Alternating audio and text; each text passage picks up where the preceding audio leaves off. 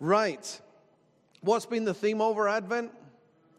Joy. You didn't sound too pleased about it. Anyway, it's been joy. And our working definition of joy has been a deep sense of God's goodness and blessing regardless of circumstances. So we're bringing this to an end. But just to recap, the first week we had a look at the book of Esther. We've been tracking with Rabbi Jonathan Sacks' book, Morality. Just in November there, Rabbi Jonathan Sacks passed away, so Morality will be his last book. And it's been wonderful to have that behind us, the insights of a Jewish rabbi just helping us through our Advent celebrations. And he talks about how Purim is not an expressive joy, he describes it. Oh, I went forward there. Not an expressive joy, but a therapeutic joy that defeats fear. And then goes on to say that which we can laugh at cannot hold us. It's wonderful, wonderful insight. So even with the threat of destruction, there's joy for the Jewish people.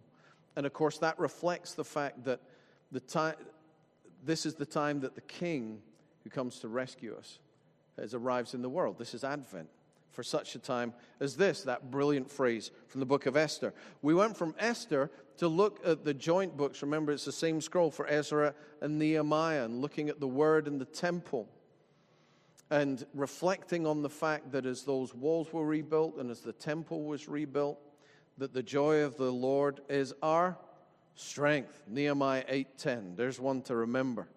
In the third week of Advent, we looked at how God works through family, the chosen ones, Abraham and Sarah, Zechariah and Elizabeth, the last Old Testament story, the Levite family. I told you that I'd taken an ordination service for a new minister in Musselburgh whose last name was Cohen, and Cohen is a Levite name. Just a wonderful, wonderful week that. And the joy of being together, that family and being together, Mary, Joseph, the baby Jesus, Emmanuel, God with us, that was it. That was week 3. Then, of course, we had our Nativity, which was our 4th week in Advent, always is. And we had the Sunday Club presentation. Thank you once again to everyone involved in that. It was great to see it again on the in-between Sunday between Christmas and New Year. And just a wonderful reminder, and the joy of preparation we looked at that day, preparing to receive good things. Then when Christmas Eve, we had our 2 services, well 3 actually, because we had 2 of these. And that for the chat service, the joy, that God's joy becomes a baby, and that was wonderful. The watch night afterwards, the living in the not yet now, the joy of expectation, that we have that facility in God's goodness to live in the joy of what has not yet happened. On Christmas Day, we were looking at the joy of fulfillment and just celebrating in the wonder of God's plan fulfilled in Jesus.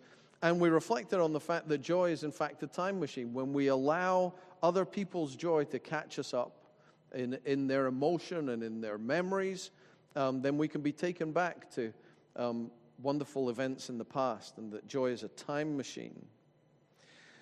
Then, of course, after Christmas Day, Ross was talking to us about joy in times of difficulty and encouraging us to seek joy even in tough times. And then on Hogmanay, we had a look at the covenant of joy, the first part.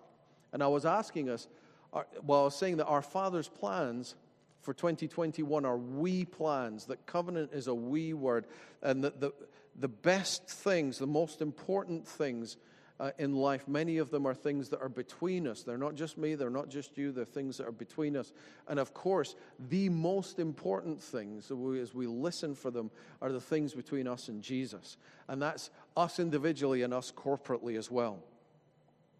So, today we come to the covenant of joy, part 2. Part 2. And I'm going to start us with this phrase. Friends, in 2021, let us be pilgrims, not tourists. I want you to have a think about the difference for a moment between a pilgrim and a tourist. So, anyone here been a tourist? Anyone here grumbled about other people being tourists? Okay, I'm sure you have. I'm sure you have. Sometimes the behavior of tourists in sunbeds and queues and things like that, we find out there's cultural differences. But a tourist is someone who decides, well, I fancy going somewhere for sun or to see things, or there's nothing wrong with a bit of tourism. But you're just a visitor, right? Okay. A pilgrimage is different, isn't it? A pilgrimage is different. You're actually choosing to go to a specific place. It might be a place of worship or a place of solitude. It might be, it might just be going on a short pilgrimage just to go for a walk, to pray. But you're making that journey in a specific way so that you and God can get closer to one another, right? That's a pilgrimage. And it may well be the place of pilgrimage wasn't your choice at all, but was chosen years and years before. And some of you will have been to places like Lourdes. There's the great cathedral in Montreal, which has all those steps up to the Catholic cathedral, and they keep a stock of the wheelchairs and crutches of people who are healed as they go up the steps towards the cathedral. Some of you are going, that's messing with my theology. That's okay. God will do that. So, pilgrimage is very different from a tourist could do the same journey and a pilgrim could do the same journey, but their attitude towards it would be entirely different. Am I right? And I want you to think about that distinction today. And God's calling us, of course, to be pilgrims, not tourists, in our life. Here's a quote from Jonathan Sacks' book. Often, contemporary life can seem like that. We seem to be making choices all the time, but too often, their choice is not to choose, not to foreclose future options. We resist commitment. Pilgrimage takes commitment. We are in Zygmunt Bauman. There's a name. None of you thought about that for your son. Zygmunt Bauman's phrase, tourists, not pilgrims. We prioritize freedom from over freedom to.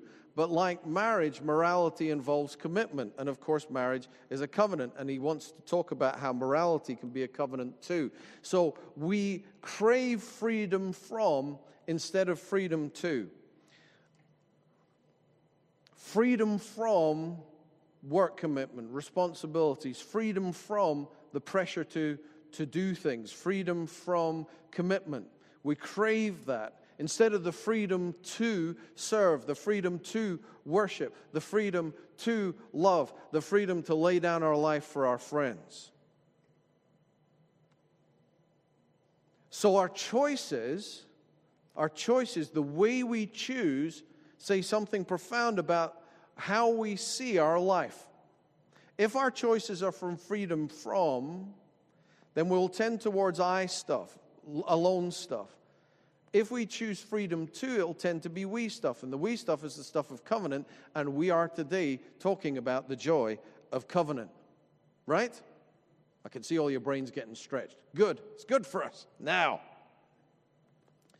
Jonathan Sacks reminds us that a contract is a transaction. You may have a contract between you and a company. Some of you will be in the name of a contract, sending back goods that didn't fit or didn't quite suit, or were duplicated by another gift giver. And a covenant is a relationship. Okay? A covenant is a relationship. Just as a wee thought, the only kind of society that would produce something like the National Health Service or the welfare state is a country that has a strong sense of obligation to each other that goes beyond contractual. After 2 world wars, our parents' and grandparents' generation were exhausted, and they had the Great Depression in between. And people have it tough in our day, but really, the stories from the East End of London that my grandparents could tell, or from the stories from war-torn bits of North London, there are awful things happening in our day in this country, but those were some tough days. And that arrangement that was had between people conscripted and serving, and there was that sense that we needed to look after people who've been wounded by war. That only arises in a country where there's a sense of covenant one to another. It doesn't arise in a country that's just looking for fairness on a contractual basis. The country that we have, and indeed that other people want to come to, was set up on some very specific things. And that covenant of relationship of we was built on those Judeo-Christian ethics, which are the foundation for our nation and have been for hundreds of years, and which with the pressures of secularization are being eroded at the moment. That's just a wee sidebar, but I want you to understand that there's something profoundly Christian about the way our society is set up, that there's a covenant between us and the government and each other and the monarch. And by the way, I thought the Queen knocked it out the park with her Christmas message again this year. Just saying. So, he goes on further on in the book. Unlike contracts which are entered into for the sake of advantage, I benefit, you benefit, so two eyes benefit. Covenants are moral commitments sustained by loyalty and fidelity, even when they call for sacrifice. All the parents and married folks are busy nodding away there. They are about you and I coming together to form to form a covenant. So covenant is about that arrangement between us, each other, us and God. And there's a joy in that. There's a joy in that restriction. A joy in choosing to be a pilgrim and not a tourist. To not just go through life seeing what I can get out of it or what I fancy doing or what I like or dislike. But a life of meaning and purpose that is constrained by the we of covenant. There's far more joy to be found in that than there is in the me first stuff. The covenant of joy, the choice to be pilgrims, not tourists, is the choice to choose, I've lost my slide here, it's coming back, to choose we over I. That's tough, isn't it? Think about all the difficulties we faced this year. It's been harder to be we this year in many ways, hasn't it? Just the meeting people at the shops, in the street, at the community recycling project. Just that casual interaction that makes up so much of the fabric of the communities that holds us together.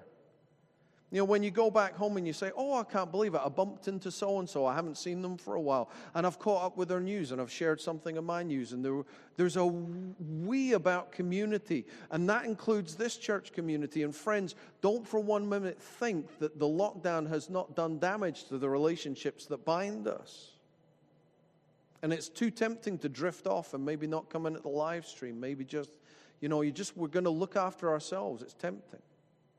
But pilgrims make a we choice, an us and God choice, over an I choice of where do I fancy going on my holidays. Wonderful as that can be. Now, let's visit a short book in the Old Testament, the book of Jonah. 4 chapters long. You know the story of Jonah, don't you? The laugh I used to have with Peter and Elspeth was, if we don't follow God's will, we're going to end up as fish food. And then if we end up as fish food, we end up as fish barf as well. Just saying. If you look at the book of Jonah, it's an exercise of a choice of I over we for Jonah, who is supposed to be a Hebrew prophet. Think about this. This should be a joy-filled book. God, the God of Abraham, Isaac, and Jacob, appears to Jonah and says, off you go to Nineveh, and tell them to repent, or in 30 days, their city's gone. That's his job. What does Jonah do? It should have been a joy-filled story. A Hebrew prophet bringing renewal to a pagan city. It should be a joyful thing, but instead of being a joyful thing, what does he do? He does the tourist thing and heads for Tarshish. Does anyone know where Tarshish is? Clues behind me. Spain, modern-day Spain. Jonah decides that he's going to take a trip as far away as possible. He's going to do a runner. And friends, every single one of you watching this live stream, every single one of you here, ask me how I know, because I'm me. We've done a runner. We've done a runner. We have. We've done a runner. When God has asked something of us, we've done a runner. Jonah does a runner. And you know the story. The storm blows up, so as Riding Lights used to say, they had to get a new one. And then eventually Jonah says, no, it's probably me. I'm running from God. And over he goes into the ocean, swallowed by the whale. In the belly of the whale, he says, oh, woe is me. There's a big long psalm about it. It's a big moan. Jonah decides to be a reluctant pilgrim. He decides to be a reluctant pilgrim, but his heart's not in it. His heart's not in it. It's just not in it. Now, to be fair to Jonah, his misgivings were understandable. The Ninevites had a notorious reputation. They were not kind to their enemies. You don't want me to go into the details. Those of you with smartphones can find out yourself from Wikipedia or any other reputable website that stores information about such things. But the Ninevites were notorious.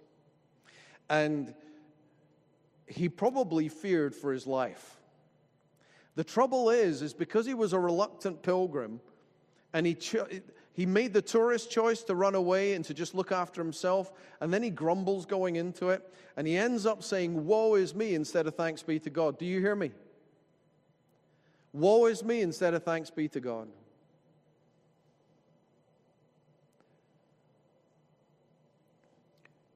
Remember there was the Transformations video some of you would have watched way, way back in the year 2000.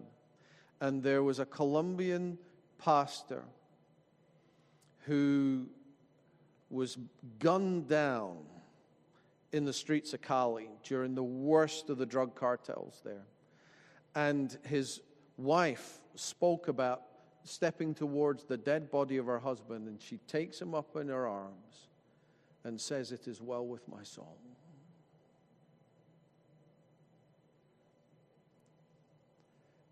All of us will face tragedy and difficulty. And all of us will be tempted in that moment, and maybe rightly so. It's very, as I was saying yesterday, it's very difficult to have the godly thoughts until we've got the ungodly thoughts out the way. But woe is me is the person who's trying to get freedom from. Thanks be to God is the pilgrim who's decided that in the restriction of God's goodness, His boundless mercy guiding us, there is freedom too. And they can say thanks be to God. So the end of the book, there's this strange sermon that Jonah preaches. I mean, it's a miserable little sermon. But as a result of it, the city of Nineveh repents. It's not destroyed. And then Jonah's more worried about his loss of reputation, goes out in a pity puddle into the desert. God gives him a plant to grow up and give him some shade because he's moaning about the sun. And you know the story. What happens to the plant? A little worm comes out, eats the plant. And Jonah, the Hebrew prophet, is more concerned about the death of a plant than the saving of the thousands of people in Nineveh. That's as far as he had gone. And instead of planting a synagogue in the renewal movement in Nineveh and bringing the love of the God of Abraham, Isaac, and Jacob to those people, he's moaning about that plant. Oh my goodness me. And we all look at Jonah and go, goodness, I wouldn't do that. Oh yes, we would. We would, we have, we can. Hence, I'm bringing this up. You see, in the call to be pilgrims, not tourists, we're bringing that word on Epiphany. And Epiphany is when we remember what? The story of the Magi. We think there was 3 of them because they brought 3 gifts. Because if there was 5 of them and they only brought 3 gifts, 2 of them were underperforming. Well, maybe the gold was expensive, all right? So I'm going to stop tinkering with your nativity scenes and Christmas cards, and we'll just assume there were 3. We know from that this happened a bit after. Jesus was a toddler at this stage. And in come these wise men. We're going to read this account and contrast it with Jonah. Let's read this together. This is Matthew 2, reading from verses 1 to 12. After Jesus was born in Bethlehem in Judea, during the time of King Herod, Magi from the east came to Jerusalem and asked, "Where is the one who has been born King of the Jews? We saw his star when it rose and have come to worship him." When King Herod heard this, he was disturbed, and all Jerusalem with him. When he had called together all the people's chief priests and teachers of the law, he asked them where the Messiah was to be born. "In Bethlehem in Judea," they replied, "for this is what the prophet has written. But you, Bethlehem, in the land of Judah, are by no means the least among the rulers of Judah, for out of you will come a ruler who will shepherd my people Israel." Pause. All of Jerusalem and the chief priests. Who went to see Jesus? Just the Magi. How far is it from Jerusalem to Bethlehem? About the distance from here to Edinburgh. Just saying. Then Herod called the Magi secretly and found out from them the exact time the star had appeared. He sent them to Bethlehem and said, "Go and search carefully for the child. As soon as you find him, report to me, so that I too may go and worship him." Of course, those of you who know the story, take out the word worship and put in the word impale. There we go. Which, by the way, was one of the things the Ninevites were famous for. I said I wasn't going to go there. Now, after they had heard the king, they went on their way, and the star they had seen when it rose went ahead of them until it stopped over the place where the child was. When they saw the star, they were overjoyed. On coming to the house, they saw the child with his mother Mary, and they bowed down and worshipped him. Then they opened their treasures and presented him with gifts of gold, frankincense, and myrrh. And having been warned in a dream not to go back to Herod, they returned to their country by another route. Okay. Jonah, the Hebrew prophet, doesn't come out very well in that story. And there it is in the Hebrew Bible. And at the beginning of Matthew, which is the most Hebraic of all of the Gospels, it's focused on sharing the message with the Jewish people. There's no explanation of Jewish terms, just assumes that you're going to know your Old Testament scriptures. Matthew does. This is the story at the start. And here in Matthew's Gospel, at Epiphany, we have pagan wise men searching for the one born to be King of the Jews. Pagans. It reminds us of the story of the Good Samaritan that will come later, where it will be equivalent of the good Muslim. You know, people who've kind of got it, but not really got it, and with whom we would have robust theological disagreements, and important robust theological disagreements, but somehow the Good Samaritan embodied the love of God in a way that the scribe and the priest did not. And here, at the beginning of Matthew's Gospel, we have this repeating theme. Here are some pagans who are looking for portents in the heavens, something which the Hebrew Scriptures say is not a good idea, and they're looking for the King of the Jews. They've come searching. They're the ones who worship. They're the ones who bring the gifts. But the current King of the Jews is a tourist. He don't really care. He is prepared to ask the Jewish authorities in Jerusalem, where is the Messiah, and kill him. Just what? And kill him. You see, that I thing, that tourist thing, that I'm going to look after myself, what he wanted freedom from was freedom from a rival.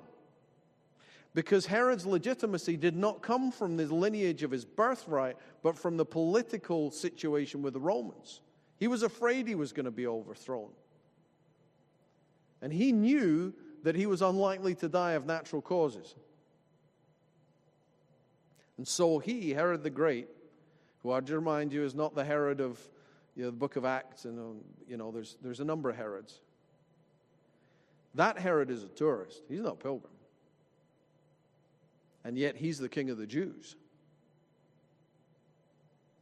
And the chief priests are asked this question, and the Magi come searching, and they're supposed to be the ones. They are the ones. Remember we talked about the Simchat Torah? where there's that prayer of Orthodox Jews for the Messiah, for the coming of the King. These are people who are praying for the arrival of the Messiah, and they don't even bother to go to Bethlehem. They just let these pagan travelers mosey on off on their camels.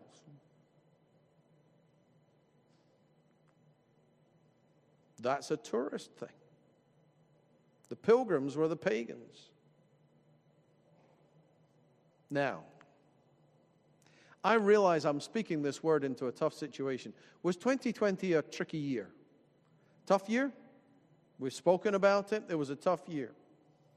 And it would be understandable if we were to retreat into a focus on I instead of we. If we were to retreat into the focus on I and me stuff. Just like Jonah does when he's given a tough mission. Just like terrified Herod does. Wicked ruler that he was in Jerusalem after Jesus' birth, when faced with the news that perhaps the Messiah had been born. It would be understandable, but there are many things in this life which are understandable and sinful. Do you hear me? And I don't mean sinful in the sense of morally wrong. I mean sinful in its proper sense of missing the mark, of not hitting the target. That's what sin means. The word for sin in Greek, hamartano, it means to miss the mark. If your commander said, shoot that guy, and you shot the arrow and you missed, that was sin. So sin's far more to do with going off course than to do with moral purity, though it is that too. Do you hear me? And that's the thing that Jesus was able to do. That's what's remarkable about Jesus' life. But given this year, it will be understandable if we stray, if we let the I and me get the better of the covenant of we with one another and with God. Now, what I want to do now is to just take a break because, as I said earlier on, we now have a poem which mentions Gore Bridge. I think this is a moment that we should celebrate. But of course, as Stuart is sharing that, he's talking about the difficulties we faced this year. We heard it at Hogmanay, now let's hear it again. This is Stuart Henderson reading his brand new poem, We the People. When Joel very kindly asked us to contribute to this special evening, I immediately wanted to write a poem for the occasion. The title came first, We the People, and the rest of the poem followed. Now, political buffs will recognise the phrase We the People as the introduction to the 1776 American Declaration of Independence. Some pertinent Scottish facts here. Of the 56 signatories to the original declaration, several were of Scottish descent, and two in particular, the Reverend John Witherspoon and lawyer James Wilson, were actually born in Scotland. Some latter-day historians trace the American Declaration in influence back to the Declaration of Arbroath in 1320. So here is We the People, 2020, soon to be 2021. We the people, new year worn and short on revelry. So let the bells be solace, our chime of memory. We the people, gang agley, through words we now dislike, isolation, bubble tears, unprecedented spike. We the people crave the hills, our vista circumspect, our right to roam now padlocked, our Munro bagging wrecked. We the people detainees. What next? Walking permits, scrabbling for a gallus joke, scunnered, press-ganged hermits. We the people pray our names, Gorebridge, Arthur's Seat, Anstruther, Ardnamurchan, the Barras, Princess Street. We the people motionless, whilst out at Pilrig Heights, the only thing that's active, the bleating traffic lights, we the people greeting the fraught, exhausted nurse, incarcerated mothers, the sparsely followed hearse. Yet we the people must rebound until we're right side up, awaiting spring's magnolias and summer's foxglove cup. Meanwhile, we the people, boundless when we stand, anticipating someday our free, untainted land.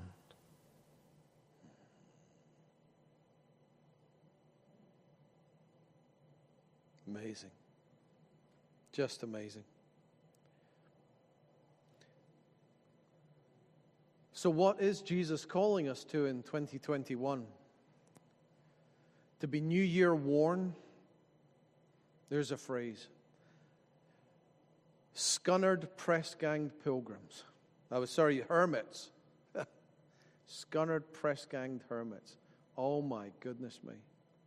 Does that describe some of the things that we've been experiencing this year? But as Stuart says, we must rebound, right side up. Right side up. And to take that challenge to be a pilgrim. What's God calling to us to in 2021? Individually, as families, as a church, as a community. What are the covenantal requests He is making of us as a we, as we willingly submit our I, our me, to His greater purposes? In which, of course, we will find joy if we're willing to follow. Joy is, the definition we've been working with, a deep sense of God's goodness and blessing, regardless of circumstances. So let's bring this series to a close. The covenant that we have with our Father in heaven, our one God, Father, Son, and Holy Spirit, is that we are a we with Him, in Him, with each other. Our forebears have been through some dark days. Stuart was referencing the Declaration of Arbroath in 1320, the Wars of Independence in the States in the 1770s. There are good things come out of tough times. And our forebears have been here before through difficult days.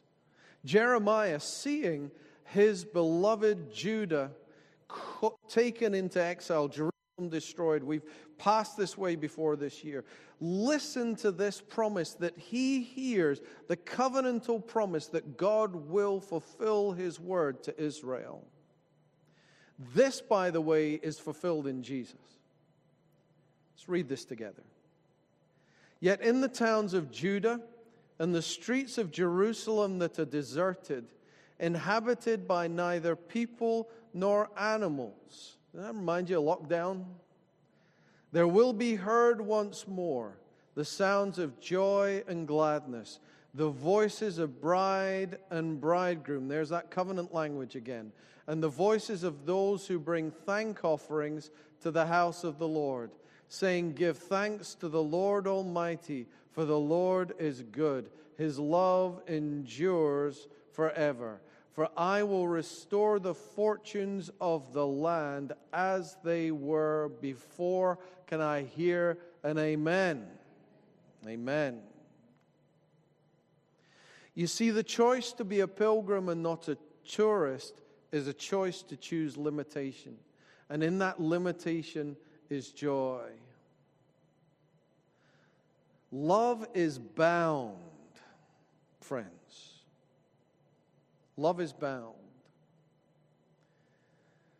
The old service, the old marriage service said, forsaking all others. It sounds like in the marriage service that means that everybody else is thrown to the wolves. But of course, as we know, when that marriage covenant is honored and kept, that relationship produces fruit for children and friends and neighbors and enemies and communities like no other. That the two together are able to produce fruit. As we know that the individual, those who are single in concert with God, can do extraordinary things and are often capable of doing things that the married couples and families cannot do, just as the married couples and families are capable of doing things that single people struggle to do. And together as church and His people called together, if we are lockstep in His will, then we pilgrim together. We take the pilgrimage together. And in that pilgrimage, of course, there's joy. Because that's faithfulness to the covenant in which there's joy. So, okay, there is limitation in pilgrimage, but every step, in Jesus, every step, every choice is pilgrimage. Get this, every time we are found doing our Father's will, following Jesus faithfully, working in the power of the Spirit, every single time we do that, we're in pilgrimage. Our life's a pilgrimage. All of it. From nappy changing to squaring the checkbook to sorting out what's going to be happening next month, to planning a visit, to helping someone deal with a tragedy. All of it is pilgrimage. All of it. And if we are doing that in covenant with God, then we are doing that all in love. Now, I've just said love binds us. Love binds us. It binds us together. It is limiting. Think of that first commandment in the covenant with Israel. Love the Lord your God. And have no other gods before me. Not life, not career, not where I live, not any grand plan. First, God's will for our life. And in Jesus, all is love and all is joy. And you're saying, well, life's tough. You bet. But you've never faced a tough circumstance, nor will ever face a tough circumstance. You can't be in a tough circumstance without His presence with you if you put your trust in Him, which is the decision of a pilgrim.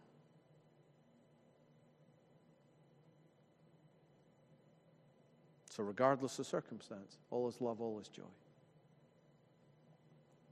And when we do that corporately, that's when we can love God. We love family. We love friends. And that extraordinary thing that flows out of the Judeo-Christian covenant, you read about it in Isaiah 1, our obligation to the stranger in the land, to the widow and the orphan. That is a love that could inspire a welfare state or an NHS. It's a love that could inspire an obligation to one another that goes beyond the contractual and becomes covenantal. That commitment to God and to one another is the foundation upon which we sacrifice our good for others. And we behave as Jonathan Sacks describes the ethic, the Judeo-Christian ethic, we behave as if we are acting for somebody else's self-interest. Even, Jesus says, we do that for our enemies. Even for our enemies. For our personal enemies and the enemies of us corporately.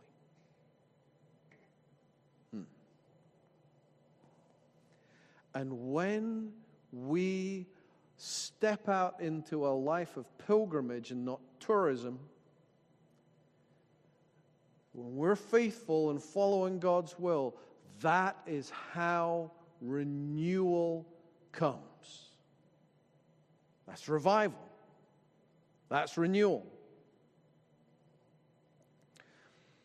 And you can be a tourist and watch other people knocking their pan in, doing their best to follow Jesus, and cheer them on. You can do that. And not commit, and not choose, and not decide. Or at the start of this year, you can commit this year as falteringly and fleetingly as you're able to make a choice for Jesus, to make a choice to follow in His will, a choice to be a pilgrim. And yes, that's a new covenant thing, and it's an old covenant thing, but as Tom Torrance would say, there's only one covenant of grace.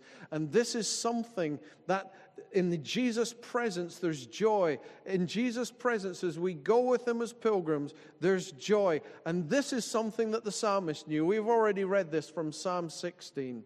Therefore my heart is glad and my tongue rejoices. My body will also rest secure because you will not abandon me to the realm of the dead. He's saying this when the Jews had no conception about how God was going to sort out Sheol, the dark place where the dead went.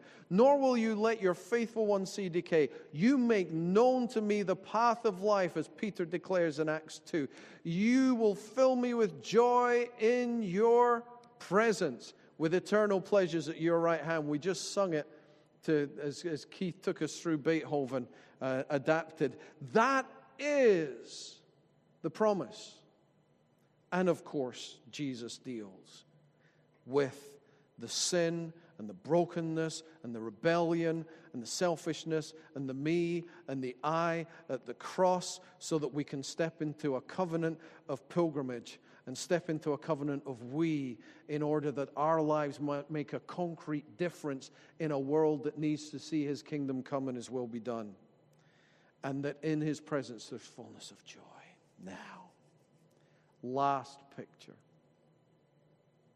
Some of you will have noticed that it's been a rabbi that's taken us through Advent, Rabbi Jonathan Sacks. And as such, he recognized the rabbi that I sit under as just another rabbi, Jesus of Nazareth. But my prayer is, and my hope is, that in November, when Jonathan Sacks, the faithful Jewish rabbi, went through the veil of death and trusting that God would not let His Holy One see decay, he stepped into the presence of another Jewish rabbi in whose influence the world has been transformed and continues to be transformed and is being restored into the new creation likeness that at that final day will be gathered up, because that baby born in a manger to faithful Mary and Joseph would grow up to rescue the world from sin and from death itself.